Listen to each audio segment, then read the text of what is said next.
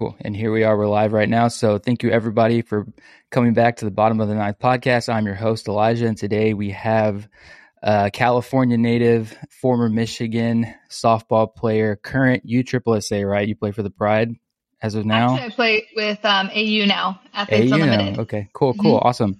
Well, her name is Sierra Romero. If you have not heard of her, give her a nice warm welcome. We're so happy to have you here. How are you doing today? I'm great. How are you?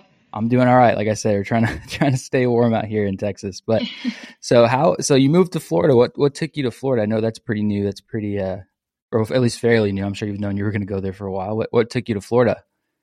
After I graduated from Michigan, I got drafted by the Pride, and so that was the big push to go to Florida and live in Florida. And then I just feel like I never wanted to leave after that. Gotcha. For a little while, I went and I was in Eugene, Oregon when I coached at Oregon for a year, and then quickly came right back to Florida. I loved it. I loved Florida and just everything it has to offer. Awesome. Yeah, because Florida's beautiful. Florida is very nice, I have to say. It's very much a vacation area. Yeah, I feel like I try to recruit people all the time. Yeah, I bet it's probably not too hard to get out there to convince people because you got the beach, you got everything out there. But so let's start talking about your career and how everything kind of transpired. So you're from California. When did you start playing softball? When did that whole thing start happening? I mean, if you count travel ball, I was playing when I was 4, or not travel ball, T-ball 4. Yeah. Travel ball I started when I was 8, but I played travel ball pretty young. 8 years old, I was traveling with my sister and my parents doing that whole scene. Okay. But the travel organization that I was with that really helped with the recruiting was the Orange County Blockbusters. Okay. So I was with them, and we did the whole tournaments, all the showcases. I did go to camps. So I did all of that stuff during that recruiting process. But that travel ball team is really the one that helped me get to Michigan. See, I think that's awesome. I know so I played baseball my whole life, and softball is a much different breed. Like they start them and y'all have girls committing in 7th and 6th grade. I'll do some crazy stuff. I used to date a softball player. She played D2 here, and some of the things, because she used to coach as well, over the summers and stuff, and some of the stuff I'd see, especially with the 18U girls who are looking to commit and stuff, they're crazy. Y'all are nuts. Y'all are traveling every single weekend to do things. It's crazy.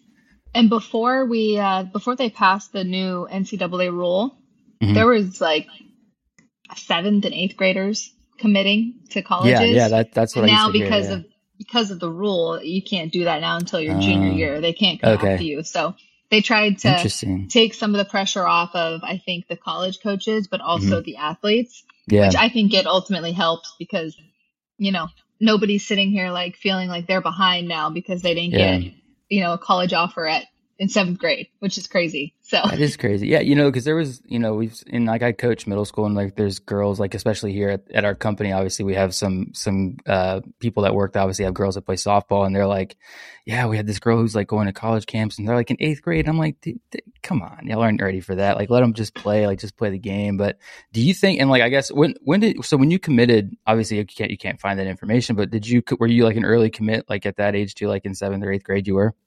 Yeah, I committed going into my sophomore year, so technically my freshman year of high school. Okay. But I got my first offer in 8th grade. Okay.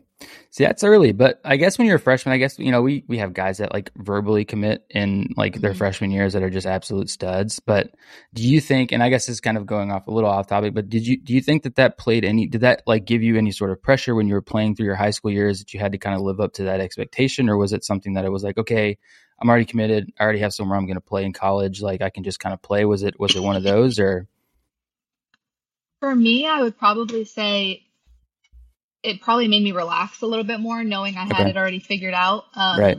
I feel like times have changed too with transfer portal and everything else that there is now. So yeah, totally. Back then it was once I committed, I knew I wasn't changing my mind. I was not going to entertain another school. Once I decided it was Michigan, that was it. So to me, it took a ton of pressure off because were there schools trying to get me to decommit and go somewhere else? Sure. But I was so set on Michigan, and I knew, big thing with my dad was when you give a school your word, you stick to it. You stick to it, your mind. So it took a lot of pressure off me because once I made that decision, I knew there was nothing else to look at or Yeah. to, experience. So for me, I think it just helped me focus on just playing softball and really getting rid of that pressure of getting recruited. I know some people now, it's like with the new recruiting rule, a lot of the younger athletes, they can't wait until, Till it's time. September Yeah. 1st of their junior year because they just want to get it out the way. And I Yeah. think that I was very similar. I wanted it done with, and I wanted to make the right decision so then I could just play.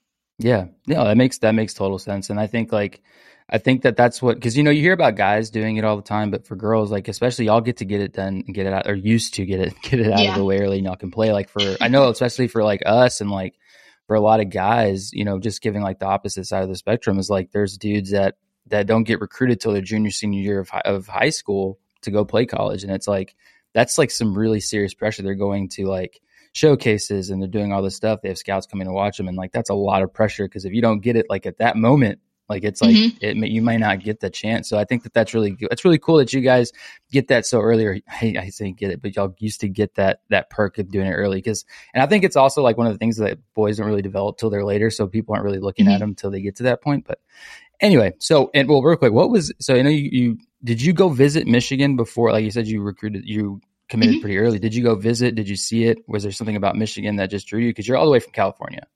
So yeah. So they asked me to go to a camp, and after Michigan, I was supposed to also go to Texas and Tennessee immediately after, like the week after or something like that. But I went out there, I visited. I remember it was snowing, it was cold. We did an indoor camp in their big indoor facility, and I just fell in love with it. I mean, the university is beautiful. Ann Arbor is a huge college town. I love football. They have the big house. It's like one of the best football stadiums. So everything about it, from the staff to the athletes to academics and just the whole look of it and the campus, it was weird. A lot of athletes talk about getting that feeling and just knowing when you're there. And I just felt like that was the place I was supposed to be. And I tried, because that was the only place I visited or talked to who didn't offer me prior. Oh, interesting. So anywhere else, there was other universities that offered me full rides without me ever even going to the school. And then the other schools, they offered me visits and full rides ahead of time. So it was really like me just seeing if I liked it. Michigan was the only one who did not put an offer on the table. They just asked me to go to a camp. Gotcha. And so I don't know if I liked like the chase of it or what it was. I was like, wow, Maybe. they're not offering me? What the heck? Like, I don't know what it was, but I know that I had a friend who played on my travel ball team, Nicole Sappingfield, and she was already committed to Michigan. And in travel ball, I really looked up to her. I thought she was just a great person, a great athlete. She did things the right way. And so I'm like, if she likes Michigan, like I got to check them out. I need to go give them a shot. And, I did my research and it seemed like a cool place. And I saw the staff, and the staff is legendary. So I took the trip, and I tried to commit right after they offered me, but Hutch wouldn't let me. She made me go home and talk it over with my parents. And really, So, and then after that, it was kind of a done deal. I called her, I think maybe a week or two later, if that, probably a week later. And I told her I wanted to commit. And so I had to call up the other schools and told them I wasn't going on my visits. There you go. That's crazy. Well, at least, it's funny because a lot of times like colleges, and I'm not going to say a lot of them do that, but they're kind of like, they want your word like immediately without you really. So it's really good that they actually made you wait and go home and talk about it, think it over. Don't make a rash decision immediately, just off the cuff, just because you liked it. That was really, I think that's a professional move for them to let you go and do that. Cause there's some, I think I respected that a lot more. I feel like otherwise, like with other schools, I was getting kind of pushed to hurry up and give an answer. And I was like, I don't know. I don't even know if I like you guys. So that's so true. That's so true. Yeah. That's like, cause I know guys that like, I went the JUCO route. So we knew guys that were going on visits left and right all the time. And that they would be like, hey, we need to know when you walk out this office, it's gone. Like you don't have an offer anymore. And I'm like, that's kind of like, how are you supposed to make a decision within 2 seconds like that? That's a little nuts. But so you commit to Michigan. That's out the way. How was, I guess, obviously this is kind of a dumb question because you performed incredibly well to go out and do all the things that you've done. How would you describe your softball years of play? How did that all go down? Just at Michigan? No, no. So before leading up to that, because I know you played high school. So were there people still trying to get at you while you were still playing, even though you were committed? I Yeah, mean, I'm sure there were. there was people trying to get me to leave Michigan when I was Oh, there. yeah. Oh, yeah. So Of I mean, course. I feel like it was never ending until I kind of just had to get a little bit like snippy with them, like it's Hmm. not happening, like don't be disrespectful kind of thing. Yeah. Um, and so, travel ball, I mean, our travel ball organization that we played on, both, I mean, my sister played on it as well. We Hmm. all pretty much did. They have a facility. They have a great training facility. Like I would go there, I'd hit, I'd field, lift. I even got physical therapy done there. Like they Oh, had everything awesome. for us. Wow. So it was a drive, it was, I want to say it was about an hour, 15, hour and a half drive, but, Dang. we would make the drive and we'd work with, Mike Stith a lot. And there'd be times we didn't get home till almost 1 in the morning and go to school the next day. Cause that's what we had to do if we Yeah. wanted those You want? one-on-one lessons with him and Hmm. the more like, advanced athletes. Hmm. Um, and so that's what we would do. And then we would train and, I had a hitting coach out there and I had a hitting coach at home closer Hmm. for when Yeah. I wanted to just get reps in. Hmm. But I mean, we did everything that we had to do training wise. I mean, we missed plenty of dances and functions and family events and Absolutely. friend Yeah. events. So, Hmm. and then I feel like that just kind of carried over into college. When I got Yeah. to college, I already had that business mindset from travel ball because it was Yeah. very similar to how college was, just we were way busier Hmm. in college. Right. Yeah. Yeah. So it was like I was kind of already prepped for it and knew what to expect. Now it was just like to another level because Yeah. you Yeah. add harder academics and you add travel schedules, like crazier travel schedules Hmm. and more training. So I felt pretty prepared for that. And I feel like that's why I was able to succeed at that level because to me, like I loved that it was softball 24/7. Yeah. That grind. I Yeah. loved practicing. I loved doing all that stuff, hitting extra, having access to all the equipment and machines and just everything. You had everything Hmm. there. So Yeah. it was really cool for me. And um, you had all the tools. I think that's what ultimately helps. I think that's where it's different as a pro now. We don't Hmm. have all the tools. We don't have all the resources, which you would think it would only get better, but for Right. softball, it gets kind of not, I don't want to say worse, but it just gets, you don't have the same backing as you did in Yeah. college. Because, Yeah. season is shorter and it's typically, like my AU season is in Chicago. So I'm not going to fly to Chicago every weekend to Hmm. get reps in. Yeah. That So makes sense. I got to figure it out here and find someone I can either pay or someone who's allowing me to use their facility. Yeah, that's crazy. You would think like that doesn't. Yeah. We'll get into that. We'll get into that. So you played all that when you got to Michigan. You played your first season at Michigan, and I know like obviously you were playing on a pretty high caliber college, or not college team, travel team before you got there. And I'm sure in California the talent is immense compared to a lot of other places. And it's something I asked just because, especially with people that go from playing high school and playing, travel ball to going and playing, in the Big Ten or like in the SEC, we've had quite a few athletes. Was it a big jump? Was there almost a culture shock in the talent, or was it something that at that point, obviously you may have already been used to, like playing people at this caliber? Um, I mean, definitely like the talent, right? So Yeah. I For, got there and there was already an All American at my spot, like the wow. spot that I wanted. Yeah. So, I sure I've had to like fight for my spot and everything when it comes to travel ball, but this Yeah. is different. These Hmm. are grown women.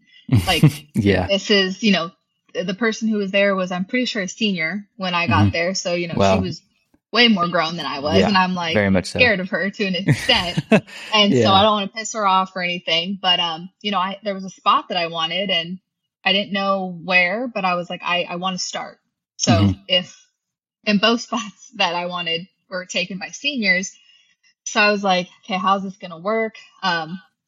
And I think like for me, it was really just showing how I could also be a utility player. Like I was willing to go to the outfield, Yeah. infield, wherever I needed to go to just start and play, even if it was a new position. And I think that's something that really caught like the coach's eye. And, I remember she would be like, all right, Sierra, go to second. And I would kind of take reps at second and then I would Mhm. somehow manage to creep over to shortstop. And then I'd be at shortstop, Yeah. taking Yeah. reps and just trying to show off my talent. And I really do think though that like the level of play only advanced when I got to college because you're Hmm. around really good athletes that were just as determined as you are. Because in Hmm. travel, I'm not saying there's less of them, but there's very few people that are at that caliber to play Yeah. at that like elite level that have that Hmm. mindset. And so when I was there at Michigan, I mean, every single day I felt like I was being tested. Yeah. And every single day I wanted to perform. And I'd be mentally drained at the end of the day because physically I was giving everything at practice to try to earn my spot. Hmm. And so I really just think that that environment, though, like it makes or breaks you. It's going to show how good you really are or how Yeah. much work you need to put in to get to that level. And then it's kind of up to you. Like, are you going to do what it takes? And then that's kind of how people either move forward or they kind of just stay still and they don't really go anywhere. So Yeah. I definitely think that that environment for me, like I like that type of Yeah. Yeah. environment. Like it's the same when it comes to like when I work with sponsors. Like I Hmm. like the environment where they ask me questions, they want to test me, they want to like push me to get more Yeah. information. Of I course. do better with those kind of sponsors because I'm more invested and I want to help as Yeah. opposed to the ones that are like, here's a check, post this, write Yeah. this. I'm like, that's It's boring. no fun. I Yeah. don't, That's yeah, no, that's not what like that's not what gets you going, right? That's like no. whatever.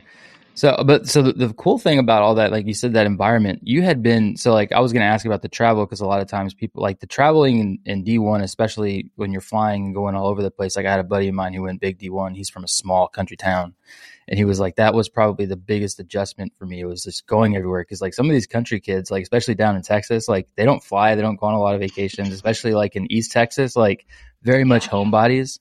So the traveling around, like you said, you were driving an hour and a half to that facility all the time. So I'm sure the traveling and coming back and having to wake up, go to school, you've pretty much emulated the student athlete grind since you were like in your youth ages, right? Like you Yeah. were used to like going to class, coming home, working out, doing maybe early mornings, late nights. So you're already used to that. That in itself is normally like that was a shock to me when I went to college. Like I remember like getting home from a road trip on a Sunday at like 4 a.m. And then it's like, all right, you got class at 9 a.m. You better be up. You better be there. Like we're gonna do class checks. I'm Yeah. like, how are you supposed to do that? So that's that. And I mean, I'm sure you saw a lot of teammates struggle with that. Do you see that as a big make or break moment, especially when season comes? Because the fall's never that bad. It's the spring that really gets you. Yeah. And I think the travel is still hard for me. The travel for Michigan in general is tough You're because right. think about like, for example, like every year when this season starts for Michigan in a couple weeks, whenever it Mm-hmm. is, um, they're going to be on the road the first I was about to say few that. Yeah. months. Yeah. Like they Yeah. can't play at home. Mm-hmm. So we were always in Florida. We were in Florida, we were in California, and that California trip always sucked because of the time change Yeah. and then having to come back and readjust, but only Yeah. readjust for 3 days, 4 days, and then And you then you're leave gone again. again. So, you're constantly getting used to different time zones. So for me though, the travel was hard only because you had to add academics. Mm-hmm. High school Yeah. academics were a lot easier for me than college Oh yeah. academics. As it Like should be. yeah, like high Yeah. school was like to me, high school was a breeze. Like, yeah, I had to study and all that stuff, but like at Michigan, like Michigan academics were another No level. joke. Like Yeah. It's no joke. I needed tutoring, I needed extra help, I needed help Mm-hmm. planning because I wanted to be an All-American and an elite Yeah. athlete. So then I'd spend so much time at the softball field. I needed more time with my studies. So I had to find like that mentor to really help me, coach me through that part. And when you Yeah. added travel to that, I was like, man, this is tough. It's a So, lot. Yeah. I mean, it was a lot, but I, in a sense, was somewhat used to it. But at the same time, I was not. I You were. had to still figure out my own little Yeah. routine because it was Yeah. different. It was a lot more. Yeah, I get that. I mean, that's something that I think a lot of people don't look at is like they see, especially going into the recruiting process and like looking at schools and like they see like, oh, big time, university, but they don't really sit back and look, okay, like, yeah, the field's great. I love to play. I love all that. But it's like going into the classroom setting, it's like some students don't really thrive. And I was one of those kids who was like, I just don't thrive in an auditorium with 1,000 other students. And we're all learning the same thing. It's like sometimes you need a little bit more of a change. Do you think that the classroom setting was hard? Because you went to public school, right? Public high school, I'm assuming. Mhm. So you're used to already big classes. Like for me, public school kid or private school kid, going to, we had 15, 20 people in a class at one time in high school to when I went to my first D1 school, it was like there's 60 of us in an auditorium, and I was like really thrown back. Did that have any shock to you at all, or was it just the level of academics and how, because Michigan's a great school. I mean, it's known to be a great school. So I didn't know if it was the curriculum that was harder, or was it just the overall experience of college was the hard part? The classes itself were harder for sure. Okay. But I did notice that I did a lot better in the smaller classes as opposed to my classes that had over 100 kids in them. Because at that point, it's on you. I mean, yes, you can go to office hours, but it's really hard to create any type of relationship with your professor when there's 100 kids possibly going in for office hours. At the same time, yeah. Right. So whenever I was in a smaller class, like it was more intimate. I could actually go create a relationship. And also being a student athlete, like I could give them the heads up, like, hey, I'm going to be gone for a week. How do we work on this? Whereas a professor who has 100 other kids to worry about, they're kind of like, you got to figure it out and make a friend in class who's going to give you notes. And I'm like, wow, thank you. I don't know anybody in this class. So yeah, seriously. I don't know what to do. That's so, I mean, it's not like they didn't work with you. They did, but you didn't want to, you didn't want to make the professor mad. It was already a hard class and you felt bad because you had to miss for travel, but there was nothing you could do. Yeah. So, I definitely noticed I did better though in smaller classes. Yeah. So breaking away from academics, getting into your place. So your first year, where did you, so your first fall and going into the season, I know you said you tried to make yourself as expendable as possible. You were trying to get in as many positions just to show that you were that utility player, you were a team player, which is a huge deal, especially for any freshman going into a school that may have a position that they're super comfortable at, but it's already taken by someone who's already put in the time to be there.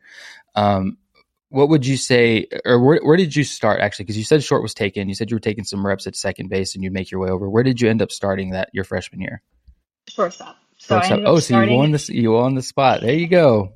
So I started at shortstop, and I ended up actually transitioning to second base the second half of my sophomore year. Okay. I had an arm injury, so coming to find out like later on, like it hurt, but like I didn't really want to get it checked out. But it was a torn labrum and I didn't know. And so I was just doing a lot of PT. I was still able to play and do everything. So I just thought I was fine. So I just did a lot of physical therapy on it. And I found out after the fact because like way later I went and got the scan and it was like, you could see all the cartilage buildup. So it was like, that's what was helping me was all the cartilage buildup. Scar tissue. Yeah. Yeah. So, my big thing though was I'll never forget this because I know we were playing Alabama. So my sophomore year, I was at shortstop. Abby Ramirez was at second base, and I was struggling my sophomore year. And I wasn't struggling fielding; I was struggling throwing. Oh. So I had a ton of errors, and they were all on throws. All throws because I was trying to throw harder and further, but I couldn't feel my arm. Like, so I would be throwing sometimes, and I couldn't feel like really where I was trying to throw to. I knew the general area, but it wouldn't go where I wanted it. Holy crap. And so we were playing Alabama, and Alabama was really highly ranked. Oh, and I was like, we want to win this game. I remember we were at Alabama, and I remember telling Hutch, like, can I go to second base and Abby go to shortstop? And she was like, what? And I was like, I don't want to be the reason we lose today.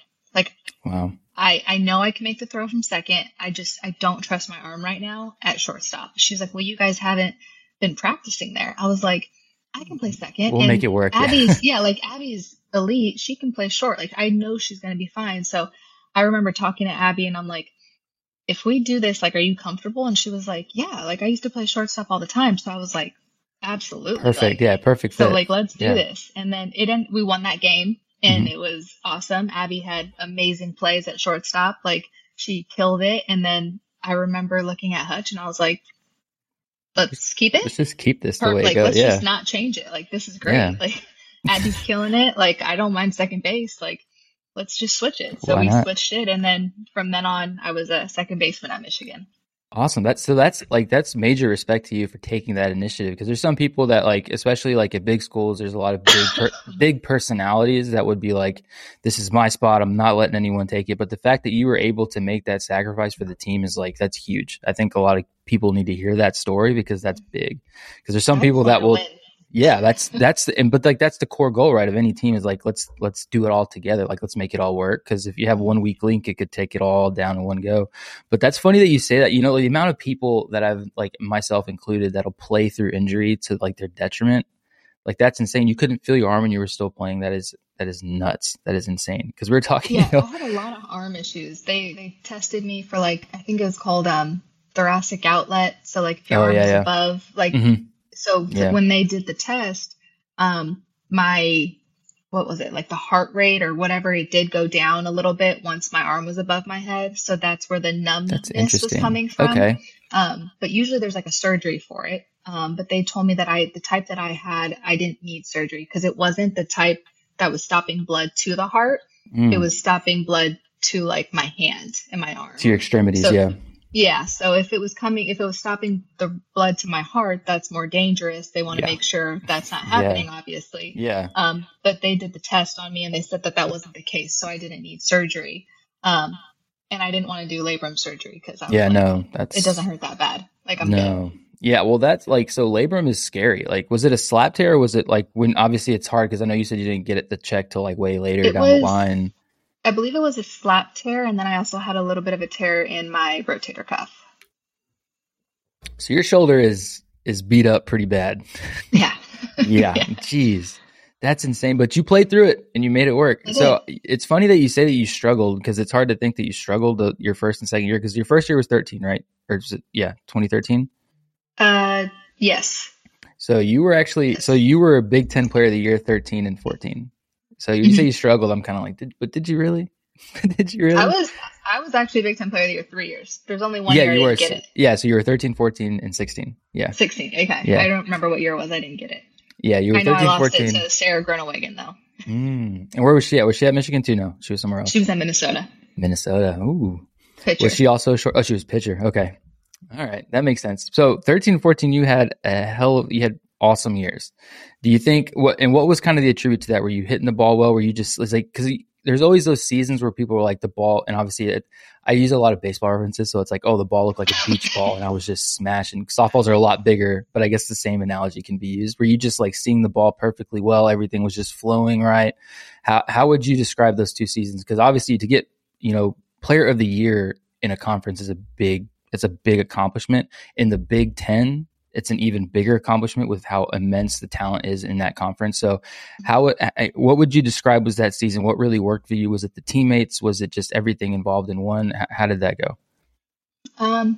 It was everything. I mean, my freshman year, I felt like my freshman year was easy. Like I don't feel pressure very often. Yeah. It doesn't mean I don't get anxious or whatever, but like I really enjoy pressure. Mm-hmm. Like I love proving somebody wrong. I love, having all eyes on me and somebody expecting me to perform, even if I don't. Like I just I like that the thrill, rush of it. And my freshman year, I'm like, there's no expectation. Like if anything, they expect me to not play well because I'm a freshman. Right. Yeah. So like, just so I go out there and room. Yeah. So and nobody knew me. Like I mean, I was a top ranked like at a high school athlete, but nobody knew me. Nobody knew what I was going to do. So I was like, whatever, I'm just going to play. Played really well. My teammates were awesome. My coaching staff was awesome. I felt very prepared physically, mentally, everything. Yeah. The hardest year I thought would be my sophomore year. Just why because is that? Everybody now had video on me. So they knew how to pitch you. They knew where to, right. They were going to study. They were going to have film on me. And so in my off season, I made sure to work on all the things I struggled on. So I made sure that everything that was hard or tough for me to do, it went from a weakness to a strength. Yeah. And so at the same time, I still worked on my strengths and tried to make those even stronger. So then my sophomore year ended up being really good too. And I was like, I think I got like a system going. Like, I think I understand this. And I want to say my junior year, if I remember correctly, I really didn't know what to work on. Like hitting did feel like everything was coming in at a beach ball. There was a lot of times where I could tell and read what people were going to throw to me. That's awesome. I'd be like, okay, a changeup is coming right now. Like, I feel like that's why I had, so many grand slams and I have the grand slam record was because in those moments, I'm like, what do they think they're going to be able to get me out on? Because and I was usually right with what I thought was coming. Right. And so, I think me just being able to read pitchers, but also read how coaches were throwing to me, because they were typically the ones calling the pitches. Right. I was able to figure out their rhythm and their system with what they were doing when I was up to hit by watching how they were throwing to other athletes, but also how they thrown to me every year. Because at some point they're not going to know how to throw to me, so they're Right. going to go back to what they always do. And Yeah, so yeah. I felt like I knew those sequences pretty well.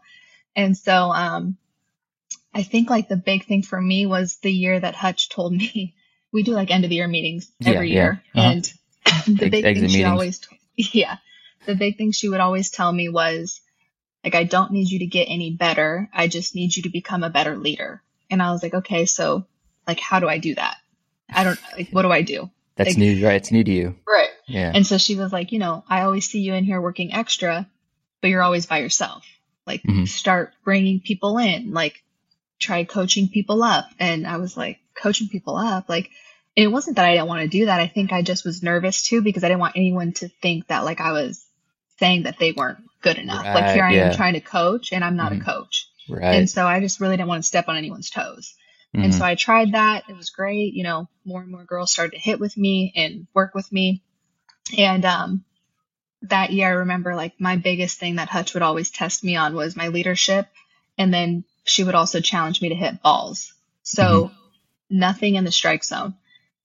I would have to hit everything out the strike zone. So I have to hear, okay, that's different. I've never heard that before. What was the reasoning behind that? I was getting walked almost every at bat. Now that makes more sense.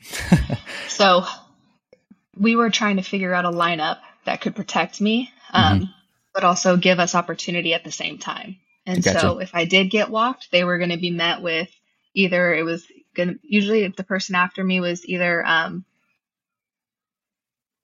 was it Caitlin or Katie Krishner? It was always one of them two, I believe, because she graduated and then Katie took over in that spot. So it was always one of them, and they were both power hitters. So if you didn't pitch to me, you got them, and now I'm on base. And usually in the one hole was CeeLo. Sierra Lawrence was usually in the one hole, super fast. She'd get on, she'd steal, then I'd have a runner in scoring position, and then I would try to hit them in. Or I'd get walked, and the person behind me would do it. So she would always have me work on hitting pitches out of the zone, like to the point where she'd be throwing me front toss. And if it was like down the middle, like, yes, I could swing sometimes, but there was other times where she would purposely throw the ball poorly to see if I could hit it. To see if you could hit it. And I would basically test myself. How far can I chase and get a hit? How far can I chase side to side and up and down? And so I knew my limit on this is too high and this is too low. This is too in and this is too out. And so when I would practice that in a game, like there's some pitches that you would watch me hit and the pitcher and the coach would be like, yeah, they'd be like, I don't know. Yeah. That was a ball. Like she shouldn't have hit that. So it's the same, like my favorite one to look at that my dad always shows me is the home run or the grand slam to break the NCAA record. It was almost in the dirt. It was a changeup. It was a changeup like below my knees. And I just like went down and I hit it over the center field fence. Wow. And so it was just like, I was so used to doing that all the time that when I became saw normal. that pitch, my first like instinct wasn't to let that go. It was like, I can hit this. And so I went for it. And so I think that year took me to even another level because now coaches, if they really wanted to pitch around me, it had to be far. I remember I would get walked and there'd be some pitches close and I'd almost like be getting ready to go. And the coach is like, girls, like further away. Like, cause I was like, looking to walk. Yeah. You're looking to hit it by any means. Obviously with your training, it's by any means necessary. You're going to hit. That's crazy. I feel like, but like, was there like I know you said you were testing your limits out in, up, down. It's funny because there's got to be a fine line of where like, okay, I can still do something with this pitch. I can still do something outside. I can maybe slap it the other way. I could like really turn on something. Was there a fine line over like, okay, this is maybe too far? What was the drawing line of like, was it the barrel can't reach that far? Was it like, I really can't muscle anything out of that pitch? Was it like too high? I'm going to pop it straight up. Too low? I have to pop it up or go straight into the ground. What was the line for that? Where can I be the most consistent? So I really think I can hit just about anything, but it was where am I consistently on time? Because if I'm chasing a pitch really far away, like I'm going to have to let that pitch get deeper and I'm going to have to be in sync and more on time Right. for a ball outside than I would for a strike on the outside half.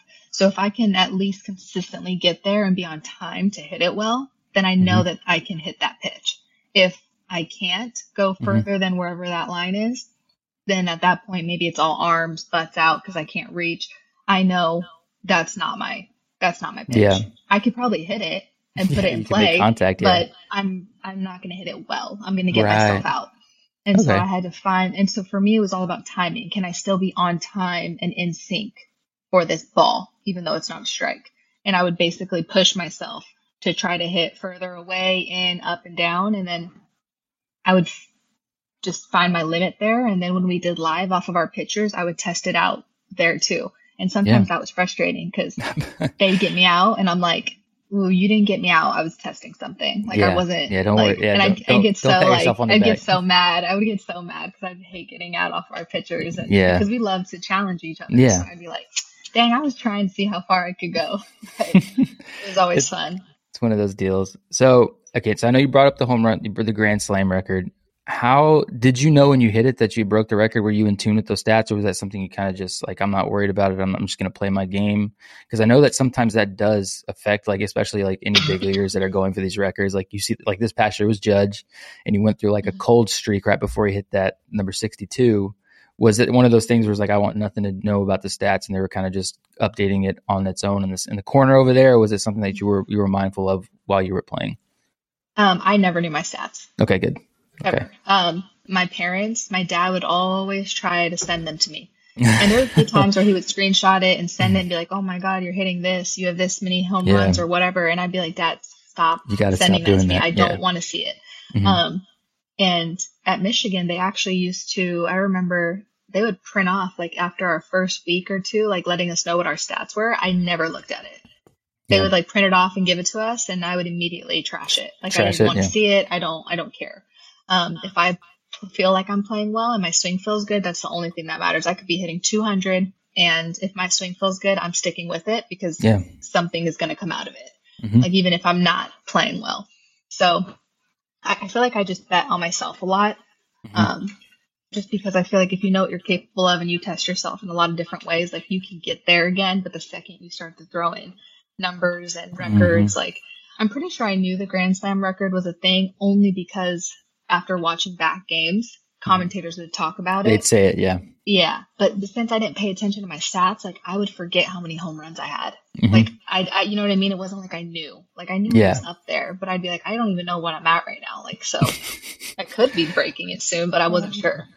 Yeah, I think that's good. I think that's probably the best route to go. Because I mean, the minute you start analyzing it, and the minute you're like, oh, I'm like one away, then you start trying for it. You start really, forcing things that shouldn't be forced, and especially at bats. I think was probably your best route to go. But I think that's also probably what made you play better, was that you weren't focused on the numbers. You weren't focused on, fielding attempts. You weren't focused on batting average. You were just playing to your best of your ability to perform, to win, right? And I think that's what's most important. I think when numbers get thrown in there, when records and all that stuff, records and breaking records it's a phenomenal feat, but I think that kind of takes away from the play and the talent 100%. Definitely. It just gets in your head. So you play your first 2 years. So in 2015, I know you say you lost it to the girl from Michigan. Was that year any different, or did she just had it? That was just her year, or was it like did you kind of have maybe an off year? Because 4 years in college, people go through. I mean, everyone goes through ups and downs. It's you're growing as a person, as a human, as an individual. You're going through life changes. You're growing up. You're playing softball. Was it kind of one of those things where it was like a down year? You didn't have the same. I don't know this, because obviously you performed well all 4 years. There's no question. Was it just maybe a down year from those other years, or what happened that year? No, I played really well that year. Yeah, I think I probably hit like almost 500. Like I did really well. So, there was nothing more I could do. It was one of those things where she was a pitcher and a hitter. And so she went both ways. So, her hitting was good. It wasn't better than mine, but I don't pitch. So, but because she had that extra thing. Yeah. Yeah. And that year our pitcher won. Michigan's pitcher won pitcher of the year. There you go. It was between her and I for player, and she got player. So you didn't never thinking about pitching though. You didn't think about it. Well, if she pitches and she's going to win, can I do it?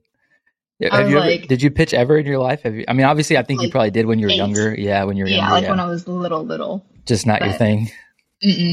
not at all. Not at all. Oh well.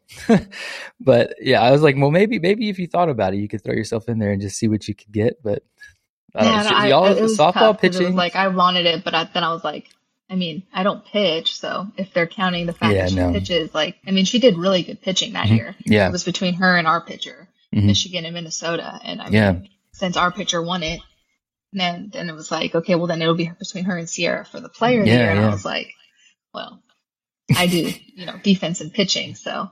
Yeah, you do what you do. Pitching, defense, and hitting. Yeah, that's your specialty. I think that's, that was the whole thing. I always talk about baseball, but it's like you see the same thing with Ohtani. That guy hits and pays, first to ever do it. He's legendary, but that's, people are like, oh, he shouldn't get MVP because it's not fair to everybody else, blah, blah, blah. So I can see the frustration in you for that specific thing. That's kind of crappy. I think it's like, well, but who actually played better? Who actually had the better play? Probably you, but I don't know. I guess we'll never know.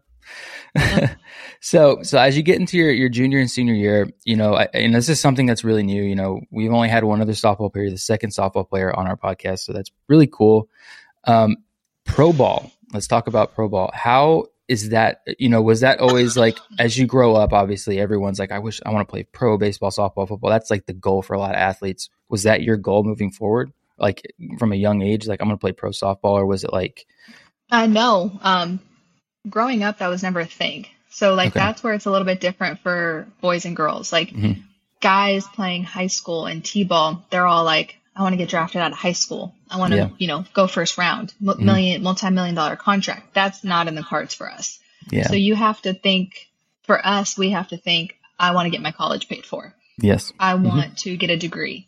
So we have to think more academically and experience than professional. Playing professional softball was never a thought in my head until I got to college, because that's when they approached me. But to me, I'm also a very realistic businesswoman, and my dad really pushes that on me. So I'm like, well, why would I play pro softball if I could get a normal job and make more money? And so, and I'm all about supporting myself and everything else. Like I didn't want to rely on my parents. Yeah, so absolutely. Of course. For me, I didn't know what I was going to do. I didn't know if I was going to play pro or if I was going to just try to find a job afterwards. Like I didn't know what my thing would be, but that's where the big difference is. I definitely wanted to play like on the national team. That was always like the dream. I think when you're little, your thought is I want to play on Team USA. Like I want to play on a national team. Yeah. Go to Olympics or something like that. But even softball is not always in the Olympics. It's in and out. It's always, you never know if it's going to be in or out. So you're constantly waiting on that. But in college, I was told that there was a couple, pro leagues or teams that were interested in me. And at the time, I want to say there was like 5 or 6 teams in the pro league at that time. That's not the case anymore. But, I knew that once I graduated, I wanted to hear them out and see who could offer me and what that looked like. And then, I figured, you know what, for this amount, like I'd be willing to do it for a year or 2 and try it out and see what it's like. And just so I could play softball a little bit longer. And then I ended up doing it and then have been playing ever since. So just with different teams. But it's a different thought process. Cause my brother just went first round. I know. I was going to bring him up later. Yeah. That's so insane. It's like, I get to see the difference in realities when it comes, you know what I mean? Like I've been playing pro softball forever and he made more money than me just in him signing an autograph than I will ever. So it's tough. I have major beef with that. I have major beef with it. To be honest with you. It's rough. It's tough. It's not cool. And he's 18. So I'm like, yeah, I know. Right. I'm 28. Well, it's funny because I was looking you up and I was like, because I like to make sure I have like at least your stats and to see exactly what you've done. That's why I was like, you have so many accolades and awards. I'm just like, oh my God, I can't even get through all these. But I was just like looking and I was like, your sister played D1 as well. Your sister, I actually messaged her to have her on. She hasn't gotten back to me, so you should get on her for that. And then I saw your brother got drafted and I looked at film on your brother. Your brother is a stud. Oh my gosh. He is really good. That's why I was like, first round, very much deserved, very much. That makes plenty of sense. He's good. So actually, we talk about pro softball, I am a huge advocate. I watch the Women's World Series every year, college, because it's so fast paced and it's so entertaining to watch. I think this past year y'all broke some records. I think that y'all were like one of the most watched ESPN events like that, or like in the last couple of years. And that's like, if like, and that's what I just, and like, I guess this may be like way off topic. I don't know, but like, how can that be? How can you sit here and like see that there's so much attention? The Women's College World Series draws so many people. Like you look at the stands because it's in OU. It's at OU every year, isn't it, in Oklahoma? It's in Oklahoma. It's not at It's OU, in but it's Oklahoma. It's at, not OU. Yeah. Mhm. And I'm kind of like, if so many people are coming, like the stand, you see the stands are packed. It's screaming loud. Like there's people with standing room behind the stands. Like it's such a massive event, and you're kind of like, yo, if there's so much buzz and so much excitement over this like week long affair, why would you not put more effort and stuff into pro softball? Because it's the same thing. Like these are the best of the like, and that's like, I forgot who I was talking to, man. Like last year when the College World Series was happening, it was like, this is basically like pro softball. This is like the biggest event for some of these girls. Like this is the World Series of like everything for them. Do you think that to be true? Definitely. Yeah. And I feel like you kind of like hit the nail on the head. Like at the end of the day, it comes down to effort.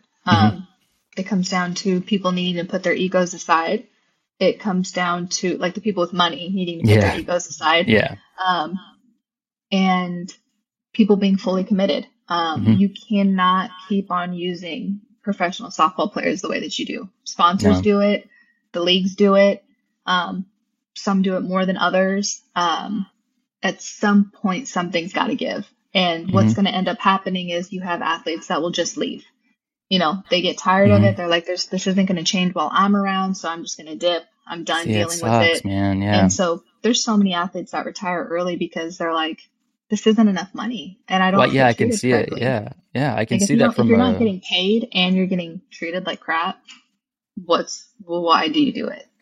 Oh man, it's at some point the love of the game isn't enough. It's not enough. You can't just love it and be treated a certain way. So, no. And I think that it's tough because, especially for pro now, like with NIL in colleges, like a lot of sponsors are going to go for the college girls because they can. And I wish I was in college when all this was happening. I would have made some money. Dude, seriously, yeah. I wasn't, and that's just the reality of it. So now I have to try to change pro softball and make sure that they're treated better. They're paid and compensated for their work. And it's just that right now I know that college softball is seen as like the highest point, and that's got to change because that's not the case for baseball. It's not the case, no. Like not even close, but it's going to take somebody really investing and doing things the right way. It's one thing if you there's people that invest money, but they don't do things the right way. So that's why softball just keeps going in a circle. This is an endless cycle. Changing. Yeah. You might be investing, $500,000, $1 million, whatever it is you're investing, and that's your cap, which is insane, right? For a professional sport. Yeah. What do the players' salaries look like then? Little to nothing. Dude, you got, that's like that's a drop in the bucket. So what they pay some baseball players, exactly. It's stupid. Yeah. That's like the base for if a guy makes it to the MLB, it's like 500,000. Yeah, so dude, that's insane. It's like, that's our cap. So it's just like, I think that the big thing is getting the right people investing and doing things the right way. And, the people who've gotten the closest to doing it is, as of right now, is Athletes Unlimited. Do I think that there's room to grow and to change and fix stuff? Like, absolutely. But as far as like the visibility, and the treatment of athletes, like this is as close to as being at Michigan that I have felt since being a pro. And that's something that I just appreciate a lot. Yeah, absolutely. It makes softball fun again, and it makes playing something that you want to do every single day. It's exciting. Yeah, exactly. Like you don't want an athlete to hate going out to the field every day because of how they're being treated or what they have to deal with on the side. Like their job is to go and, work their body out to whatever level they can, get the most out of them, and have them do that every single day. And it's a lot harder to do that mentally and physically if you don't like the environment that you're in. Right. Yeah. No, I don't think you could have put that any better, because it's like, if you're dealing with all kinds of crap on the outside, you're not, I'm not saying you specifically, but I'm sure there are girls who are struggling financially to play. I mean, you see that with minor league guys all the time. And that's a whole nother thing. But for you guys, especially, like, you guys are seen as the top of the top. There's no minor leagues. Like you are the top professional softball, and you have girls that are probably dealing with financial situations that have to still make things work on the side while still being asked to perform at your highest level. It's like, you're not going to get the best out of these athletes. It's just not going to happen. And that's Yeah. Like if you want to be touted as a professional organization, you need to treat the players right. You need to make sure that they're taken care of, that they're recovering right, that they have what they need to truly succeed. And like, I mean, it's a show. Put on the best show you can possibly give to the fan, to the sport itself. And it's just not going to happen with how they're running, I don't think. It's But just all the money goes towards college, which I mm-hmm. get, right? You have the Yeah. backing of the university, you have the pockets of the university. ESPN Yep. is going to want to push Mhm. whatever school. So it's like, I get that. It's just, how do we get that to come over to the professional side? Mhm. And I don't know when that'll happen. I really do think it'll happen one day. It's not going to be when I'm playing. No. Yeah. You know, so that's unfortunate, but like, as long as I'm part of that process to getting there, Yeah. I think that that's important. Even if I'm not reaping all the benefits of it, like I want to be a part of it being done right, because I've seen so many different sides of pro softball. Yeah. Like I've seen the good, the bad, the ugly, and Yeah. like and the same thing with sponsors. Like Mhm. I've had sponsors that have been good and bad, and so it's just like there's a lot into it that like we do extra that Mhm. you know baseball players don't have to. They just have to play. We Yeah, have they to just show play. up. Mhm. We have to look good. We have to be somewhat of a lady. Like there's a little bit more that like Yeah, goes into it. It's not the same. I think that's crap, to be honest with you. I don't agree with that, but anyway, yeah, I mean, yeah, y'all are held to much different standards than guys are. It's just, but that's a whole other whole other discussion. Podcast. Yeah, that's a whole other discussion. But so we'll kind of break away from that. And I know that in 15 you played for Team USA, right? Was it in 15 in Toronto? I played them a few times. That one was the one when we went to yeah. That was when we were in Toronto for Toronto, yeah. Was that your first time? No, I think that was my second. That might have been my first time with the women's team. Got you. Okay. I believe that, yeah, because I was on the junior USA team as well. Yeah, when you were still at Michigan, right? Mm-hmm. Or was it before that? Yeah. Like freshman year, I think it was junior and then later on it was women's. How was that representing the US? How was that? Was that I'm sure that like just being able to be like, I'm on the like Team USA, like that's insane. How did that feel? It was awesome. It was really cool. I mean, I got to play with a bunch of other athletes from different universities that were, just as good. And we got to travel, play against international teams, like got to see how other countries do it. Yeah. And I mean, Japan was always super cool to watch. Like they're just insane, like how elite they are and they move as one and everything. And so, I've got to travel a lot. I got to go to Japan and just kind of go all over the place. Softball has taken me everywhere. So it's been really cool to be able to use a sport to explore and travel. But playing for Team USA was awesome. I actually also got to play for Team Mexico with my sister. Oh, really? Awesome.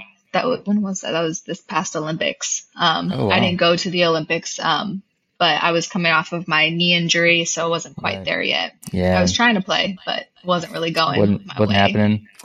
So I know I saw that you were injured. And it was ACL, right? You tore your ACL? ACL, medial, and lateral meniscus. Oh, damn, you had a full blowout. Crap. How did that, because I know I saw that you were hurt. What happened? I was running into home and you create your area where you're about to slide. And then as I was like getting closer to slide, the catcher obstructed home. And I should have just lowered a shoulder. Yeah, you should have. And I didn't. I should have just lowered a shoulder and let that be the collision. And but instead I tried to go around her. And when I did that last minute, my knee gave out. Because if you would have lowered, you probably would have been thrown out the game, and that would have been a whole. Is that y'all aren't allowed to take out? It wasn't even that I was worried about that. I mean, I don't. If at this point, if you obstruct, I'm not. I'm choosing my knee over you. Yeah, so. absolutely. Yeah, no. In that moment, though, I was, it was dumb too because it was a scrimmage, but my competitiveness was coming out, and I wanted to be safe, and so I was like, I'm going to do a slide by. I'm going to try to get around her. And it was just last minute. Again, I should have just taken her out or bumped into her or tried to stop, I guess. But I was just giving up. Speed. Yeah. So.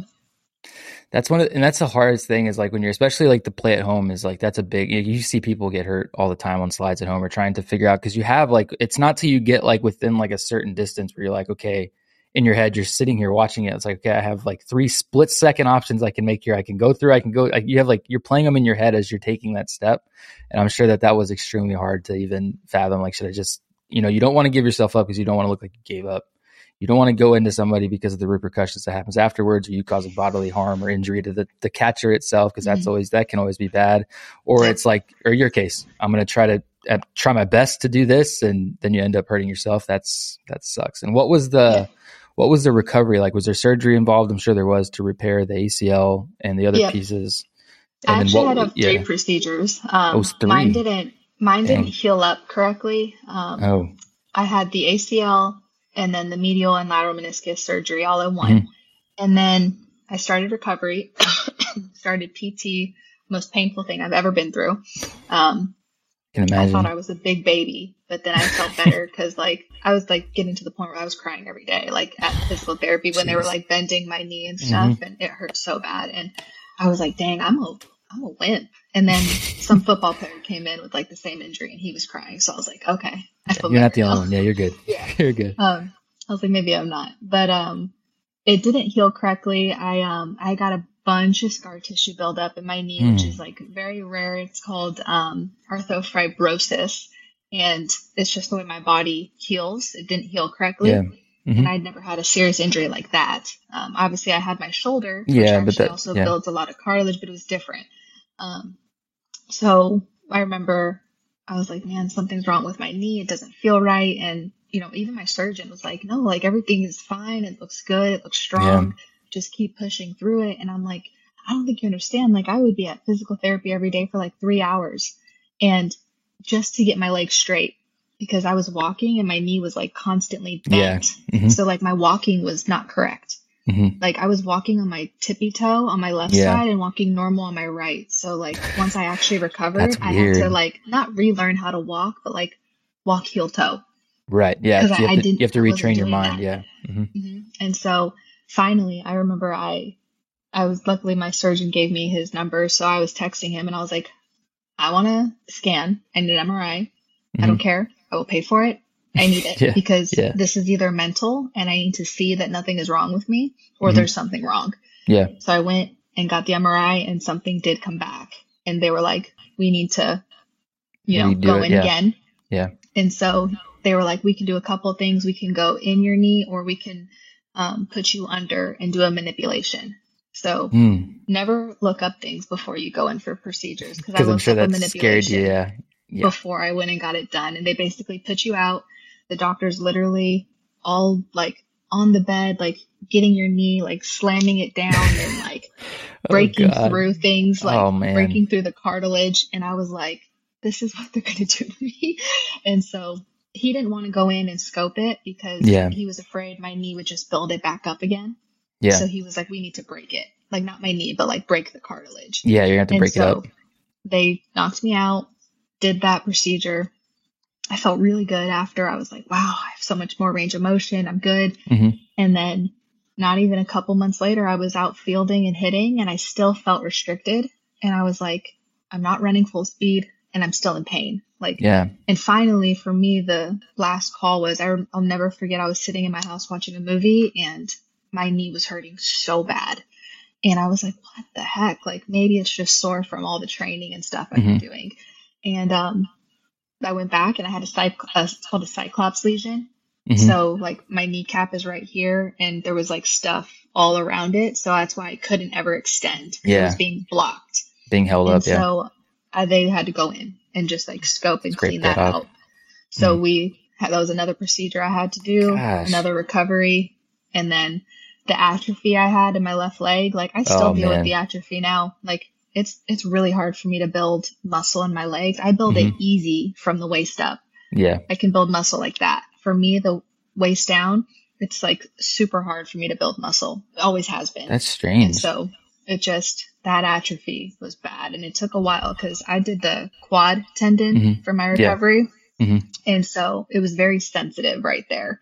Anytime I would squat, do any drills on my knees. So sometimes it was partially mental, because you would be like, oh, it hurts. It hurts so bad that you don't want to feel it again. So you restrict you just don't want. Yeah. You don't want to do it. You almost lean to your right more. So you're trying to help it. And I'm like, well, that's not good.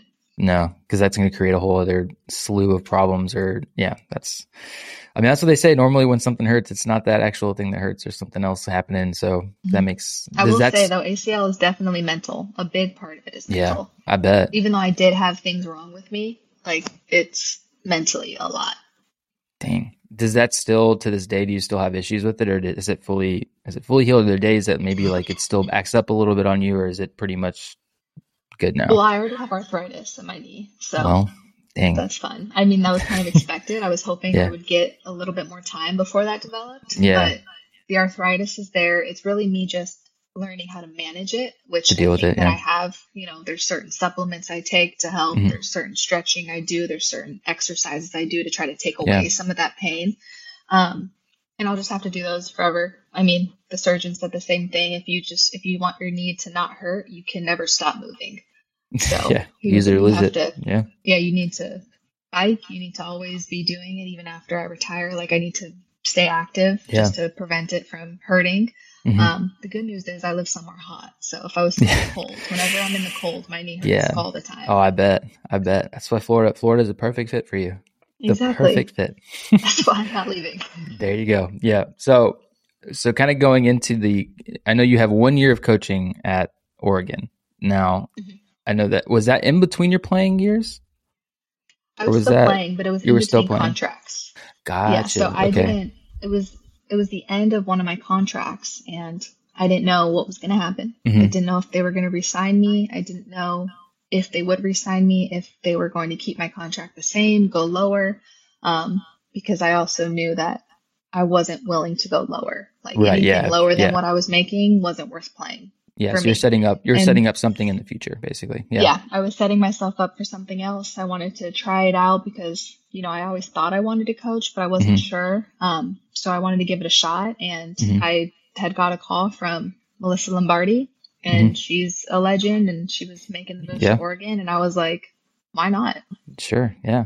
Oregon, the university is awesome. I mean, I saw it. I went a couple of years ago. Oh, yeah. I love Oregon. I've been to Portland. I've been to a couple other places around, and it's beautiful. It's awesome. Mm-hmm. So it was so fun. How was that coaching experience? It was fun. We had a rough year that year. There was a lot of stuff that happened and went on, but I loved it. I loved the coaching staff. I really liked enjoying getting to know the girls, the different personalities. It tested me in a different way. I wasn't their teammate, so I had to find different ways to communicate and get through to them or get my point across. It definitely helped that I still played because if there was something I was trying to show them how to do it, I could actually do it. Yeah. I would practice with them. Coach Lombardi would be like, Romero, get your gloves, go out there. And okay. Let me stretch real quick. But I had a ton of fun. I think the biggest thing for me, the reason why I decided not to at that time was they redid my contract, and it ended up being a multi-year contract. So they actually signed me for 3 more years. So I was like, I don't think I can balance the two. No, there's no way. That year I was like, if I was focusing more on coaching, I didn't focus on my softball on your performance, on your play. And if I focused on softball and playing, coaching took a hit. So I was like, I just don't think it's fair for me to do this because one of them is going to get less, and I don't want that. So now that you're still in your playing days, I know that when it ends though, well, let's say that you never know. But is coaching something that you think you'll end up revisiting at some point? I don't know. I feel like I get asked that a lot. I think everybody has a lifestyle that they want to live. And yes, I have a certain lifestyle that I would love to live. Yeah. I just don't know that coaching fits it. It doesn't mean I'm opposed to it, because if it's the right university, if it's the right coaching staff and the right atmosphere, I think that I would be willing to be like, let's do this. And I'll be all in and it'll be great. But I really think it has to be the right move because, any coach will tell you this. It's 24/7. Yeah, it is. Home at 8 Coaching o'clock, is 10 o'clock at night. Your mind never turns off from softball. You're traveling. I want to have a family. I want to do all these things. I'm going to miss out on, maybe my kids growing up. There's so much more that goes into it. Yeah. And I enjoy weekends. I enjoy being able to Yeah. go to the beach and have a beach day when I want to. Going on a spontaneous trip to, my last one was a trip to Dallas to go There you out in go. the city and hang out with Cool. people. And I enjoy that freedom, which is why it would have to be like the right It'd have to be fit. the perfect thing perfect for one. it. Yeah. I feel that. I think a lot of people, because that's something that I always ask, like, especially players or guys that are ending near the end of their career. They're like, because their lives have been so involved in sports and in baseball, whether it be baseball or softball or whatever it is. Coaching is always, I think, as an athlete, it's always something that's in the back of your mind. You may think about it, like I might do this, I might not. But then there's some people who are just like, coaching is just like, I'm just like, no, I'm never doing it. Like once the game's done, it's done. So I just figured I'd ask. You never know. I saw you had it on your resume. You're like, I coached for a year. I was like, well, maybe she'll want to do it. I don't know. That's something that, I feel like like for that's a good me, thing to note because you learn a lot. Like, yeah, you can really correlate it to the business side. Like me Yeah. working with sponsors, like it's definitely made me more business savvy. So like that's a big reason why I put it on there. But like as far as coaching goes, like Sydney, my sister, she's the hitting coach at Duke. She is a coach, like through and through. Yeah. Like when I look at her, when I watch her do these things, like did I enjoy every moment that I was on the field coaching? 100%. 100% I loved it. But Sydney loves it in a different way. Yeah. Like the hesitations I have, I don't feel like she has. I'm sure she thinks about it. Everyone thinks about it. Like, I wish I had a weekend off. I wish I had time off. Yeah. Sydney, Everybody like, does. She might think that, but she doesn't care. Like, I do care. Like, I enjoy my freedom. Like, that's just me. But I also, it sucks because I do love coaching. So it would be awesome if I could figure that out. But we'll see, because I also know I don't ever want to do something half-assed. So, I don't want to do it and be like, I don't know. That's not fair to the players. It's not fair to the other coaching staff. So that's why it has to be that like perfect fit for sure. Yeah, I think coaching is it's one of those things, because as a player, it's like it comes and it's like, but you still get that off time because you're required to have an off season. Some don't have an actual off season, but most do. So you can still take those vacations and kind of like decompress from the game and then come back. But coaching is like, it's 20. You're right. It's 24/7, 365, man. Like it doesn't stop, because you're recruiting. You're looking at how ways to better your coaching staff, your coaching style. It just doesn't end. So I know exactly what you're talking about, which is also a reason why I stepped back from coaching, because I've been asked, just in San Antonio, I just know a lot of people that have asked me to coach. Now I coach like middle school kids, just because I'm like, I can give back to these kids at school that I went to. And it's a spring, and I can cut it at the spring. I don't have to worry about summer ball. I don't have to worry about fall, hiring a coach for my fall kids and then coaching in the spring. It's just like, that's a whole, no, not for me. So I know exactly what you mean. So going into your sponsorships, I know you just recently signed a deal with Rawlings. You and I forgot the other one you signed. Jocelyn Allo. There it is. Oh, I knew it was ALO. One of those two. Yeah, that's what it was. Yeah. So how did that happen? I know. Have you been like kind of going into brands? What gloves and stuff have you been a Rawlings girl your whole life, moving up, or was it kind of like in between? I haven't. Wow. I grew up using. I did have a Rawlings glove when I was younger, but my travel ball team was sponsored by Wilson and DeMarini, and then Michigan was also sponsored by Wilson and DeMarini. Yeah, so. Right. I kind of just got to stick with that the whole time. And then Wilson DeMarini signed me after I graduated. Okay. So I was actually signed to them for about 6 years, I think it was. It was great. I had my own glove, the SR32, came out with different models and color styles. Oh, really? We had it for a while. Yeah, we did. That's awesome. And then, the business stuff didn't add up, and I didn't feel like I was getting things that I deserved and that I had earned. And I decided to, bet on myself again. And I talked to my agent, and I was like, let's see what else is out there, because I'm not comfortable re-signing. And so we went and explored, and, he pitched me to some companies, and then Rawlings wanted to meet with me. And so we had a meeting with them, their staff, me and my agent. I talked to them about like my vision for softball and what I wanted to do. And, if they were going to sign me, like I didn't just want to be here's a check and have me walk away. Like I'm not interested in that type of partnership at this point in my career. I would much rather just not have a partnership than just pay for a glove. Like I would just rather do that than have to deal with everything else. Right. So they had the same vision. They told me that they were looking to sign another athlete as well. And at the time, I don't believe I knew it was Jossie, but once I found out, I was like, this is awesome. Like, Yeah, this it'd be is so super cool. Yeah. So same thing with Rawlings. Like, I got the bat, the glove, and, we have some fun stuff like in the works that will be coming out, I think, this year.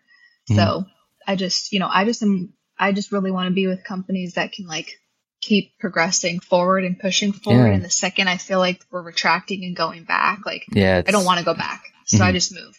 I will move away. I'll remove myself. There you go. I mean, Rawlings, and the good thing about we do a lot of business with Rawlings. I mean, they're one of our top vendors. They're just I've always used Rawlings, so I'm like kind of partial to it. I'll be honest with you, but I think I'm not gonna lie, the glove is amazing. Once I put it on, I was like, they are. Shoot, I didn't realize. Yeah. So do you have your own model in that glove too now?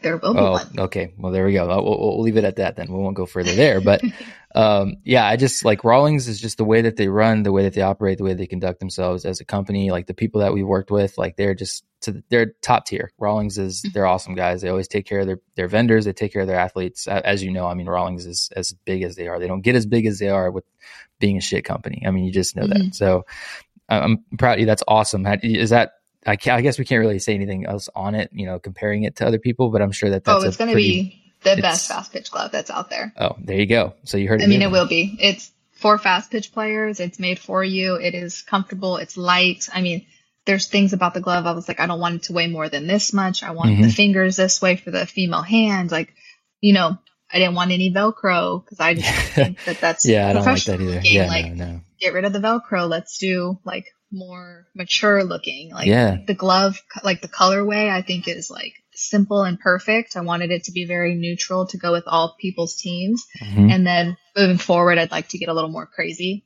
with the color combos. But for the first one, I wanted it to just really be a traditional, that natural, good look. Yeah. There's a little bit of like a, spark on it just because I feel like I had to have a little flashiness, a little flair to it. Yeah, a little bit. It's not totally boring. No, not totally. There's going to be a little flash. So, I'm excited about that to come out. And then they've been great. So I'm excited to work with them. This will be the first full year working with them. And then, I have a couple other sponsors. Like I just signed with G-Form. Awesome. Protection gear. G-Form's awesome. So, they're diving into fast pitch now and there's some really cool guards coming out for fast pitch players. Well, they have some pretty interesting designs already. I've seen some of their stuff. Their stuff's pretty cool. Yeah, I'm a big fan. I feel like I've, gotten to really interact with a lot of different sponsors, different types of sponsors. But like, I've been with New Balance forever, and New Balance has been amazing. Oh yeah, they're awesome. I made a cleat and a turf with them, and then we have some more stuff coming out, and it's pretty cool. Wait, so you have a cleat and a turf with New Balance? Is that out yet? It was already out, and like they don't sell it now anymore. Dang. Okay, that may have been before. I was like, if we have a cleat and a turf, and I don't know about this, I'm gonna have to make. It was the Romero. It was called the Romero. It might have been before I got turf trainer and a cleat. That's awesome. That's so cool. I bet and that's something that like a lot of people like, I mean, I tell people all the time, like to have like, how does it feel to know that like these companies that you grow up playing with, that you've used your whole life, like they have a model for you? How does that feel? I'm sure that feels, that's insane that you can't even fathom sometimes. It doesn't even feel real sometimes. Like, I'm like, whoa, I had a, glove with so-and-so and getting a glove here. And then this shoe and cleat. I'm like, it's insane. These are things I dreamed about, but like I didn't know they would happen. And what's even cooler is, the New Balance thing I get to do with my sister this year. So, that's awesome. She's so signed cool. with New Balance as well, and the things we have coming out are things that both her and I created. And that is so cool. So that's so awesome. It became like a whole family thing. Awesome. So I have to ask. So have you and your sister ever like played? I know you said you played that 1 year for Team Mexico with her. Is her playing career over? Is she just, I know you said she's a hitting coach at Duke now. She's still playing too? Okay. She's still playing. What team does she play for? She's with Athletes Unlimited as well. Oh, okay, cool. And give me a little bit more. Okay, so give me a little more background on that. So before, we've only got a little bit longer. So Athletes Unlimited, what exactly is that? Because you hear of USSSA Pride. I think there's a couple more teams I've heard of. I'm not super versed in pro softball, so can you give us a little bit more on what Athletes Unlimited is and how they kind of conduct themselves? Yeah. So the biggest difference with AU is it's a point system. Mm-hmm. So think of like fantasy football and like Mm-hmm. all these things that you guys, get super invested in. Mm-hmm. So what's kind of cool about us is there's a draft every week. So you're Mm-hmm. never on the same team. Ooh. You're constantly getting drafted to different teams. There's, different color teams. There's this last season, there was blue, gold, purple, and what else? I'm missing a color, orange. Okay. And so you would get drafted to one of those teams, and then you have like 2 days to get comfortable with each other, figure out a lineup, Yeah. figure out who's playing. Yeah. And there's this whole point system. So, you get a single, 10 points, double, 20, triple, 30, That's home so run, cool. 40. But you also get points for winning every inning. If your team wins that inning by scoring more runs than the opposing team, you guys won, and now your whole team collectively gets points. So Wow. I know in the past people are like, well, how does it not become like individual? Like, how does it not become like an individual selfish thing? And I'm like, well, it's because you get points. You get even more points for winning games and winning innings, things that involve everybody working together. Yeah. So that's how they balance it out. And our games are on ESPN, and we play out of That's so Chicago. cool. And they're really fun to watch, and they're really fun to play in. Do you think so? I know you're saying about this whole point system. Do you think that brings like not only like more excitement from your from like you guys playing? It's like, oh, y'all are going to go for like all the points, like, because that just makes it like that just sounds fun. Like I would want to do that. And I don't even play anymore. Like, that just sounds. Well, there's fun. different strategy. Like there is, like, because sometimes like if your team is just not doing well that day, you're like, you know what? Let's win the inning. Like, who cares if we even win this game? Let's get some points for the whole team by winning the inning. So there can be like a strategy behind it of like, you know what? Even if we lose this game, we're going to get all these points. Because there were teams I remember during season, they lost every inning, and then they won the game in the seventh inning. They just put it all together in the last one. That's they crazy. Figured it out. But then you walk away and both teams got a ton of points.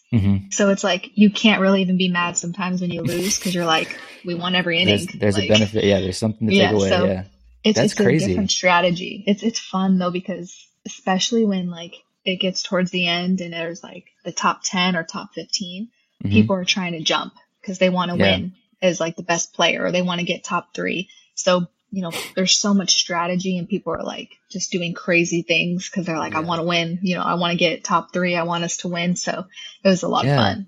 That's super awesome. I think that's a different twist on softball, but I think it brings more excitement to it. And like, obviously more people are going to be more invested in the different aspects of it. That's awesome. Honestly, I'd never heard of it. I knew that there were different leagues, but I didn't know that that's how it went down. That's so cool.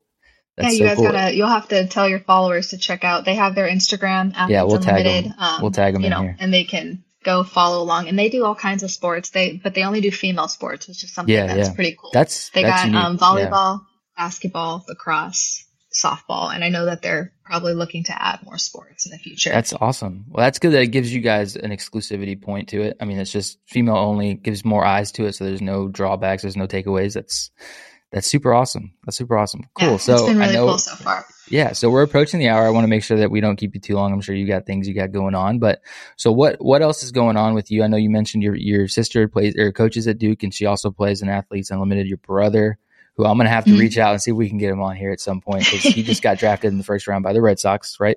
The Red Sox, was it? Yeah. So you've got a pretty elite stud family. I mean, y'all you're even missing one sister. I have the youngest one, Sophia. She's a senior.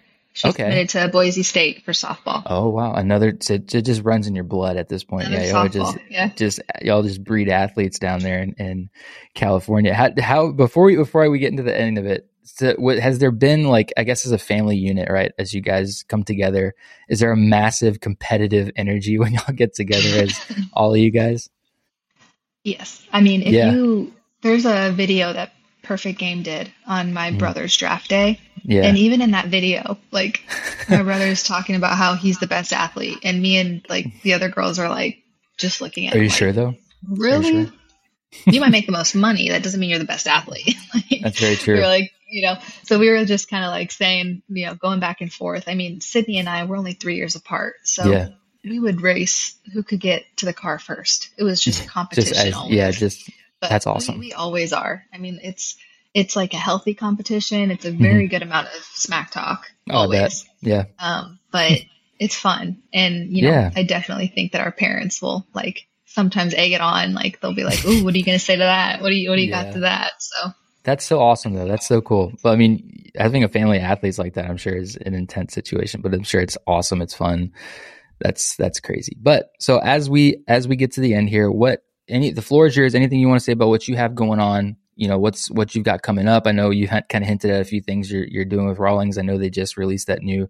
Did you have anything to say with that new Mantra Plus they just released? That thing looks awesome. I saw it for the first time this past weekend. It looks awesome, and it seems like it's really. I haven't gotten to swing it yet. It's in the Ooh. mail. It's coming to me now, Cool. I will be doing, like a video and all that stuff once I have it, just to give like a little review on it, of course. But it should be in the mail coming to me now, because I start my training actually next week. So I will be, cool. much more active on social media and sharing my workouts, me hitting, my sponsorship stuff. I like, during the off season, I can kind of take a step back and not have to do all that 24/7, but I'll be picking up with some of that, just to share those things for sponsors and, all the new stuff they have coming out. But, I'm really excited about my new, G-Form sponsorship coming out with fast pitch stuff, getting it more into fast pitch players' hands, just because I know it's big in baseball. And I really like their guards, super comfortable and, very protective. I'm trying to think what else. Like I'm excited about Rawlings and season. I think the biggest thing is, I also work with Players Collective, which is a sports agency for female athletes. So it's funny, I'm playing and I'm also some of these pro softball players agent as well. Yeah, so, that's so cool. But you have so much to offer them because you've seen the game for not only for the last 10 years, you've seen how the game evolves and how it's played. So you have so much to offer these people coming up. I think that's super important that you're giving back to the athletes that are also on the come up that may need help that maybe you didn't get when you were coming up. So I think that's actually really cool. That's awesome. Yeah, I just feel like if anyone's going to be able to push and ask for more money, like I think that I'm more than capable of doing that. I don't care about being the bad guy. Like I'll ask, especially if I think that it's something that they deserve, and I'll also give them my opinion if I think that it's a bad deal, and then I'll let them decide if they want that money or if they want to try to go get more somewhere else. Because I think that investing in companies that invest in you is really important, and that's how you build those really good relationships. And again, it's not just here's a check and walk away, because that doesn't help softball. It doesn't. Do it doesn't. For softball. No. It might put some money in your pocket, and that's great, but you're doing softball right now a disservice if you're just taking a check and walking away. Yeah. No, I agree. I think that that's a perfect way to end it. I think it's a perfect segue to the end. Perfect. Just giving back to the game itself and trying to make softball grow, because I'm a huge advocate for it as well. Like I try to push as many people as we can. We're trying to grow obviously our softball side here. We have softball.com, and we do a lot of work with obviously Rawlings, and we're trying to get more people like you, like your sister, like Monica Abbott. We're trying to get as many people in here to give as much information they can about softball to just grow the sport, because it is an extremely fun sport to watch. It's entertaining. It's fast paced. It's not like baseball where it's like super, sometimes it can be so drawn out and slow. Like y'all are so fast. Everything's so compact and close that y'all are, making all kinds of crazy plays. I love watching softball. It's so, there's times where I'd rather watch softball than watch a college baseball game, to be honest with you. Like it's just much more entertaining and fun to watch. But thank you so much, Sierra, for coming on. We really appreciate it. You're doing great things. You've done amazing things, and I'm sure that there's much more. I know you said your playing career is kind of going towards the end, but I think that there's a lot more left in the tank for you, to be honest with you. But yeah, thank you so much. This episode will actually be available on Spotify, Apple Podcasts, YouTube, anywhere you can find or listen to podcasts. So it'll be out, and just letting you know as well, you don't have to hang up right away. I'll give you some pointers at the end, but, this one will be out, I think, towards the end of February, because we've got some episodes lined up. So this will be out here in a bit, but thank you everybody for watching, and we will be sure to catch you in the next one.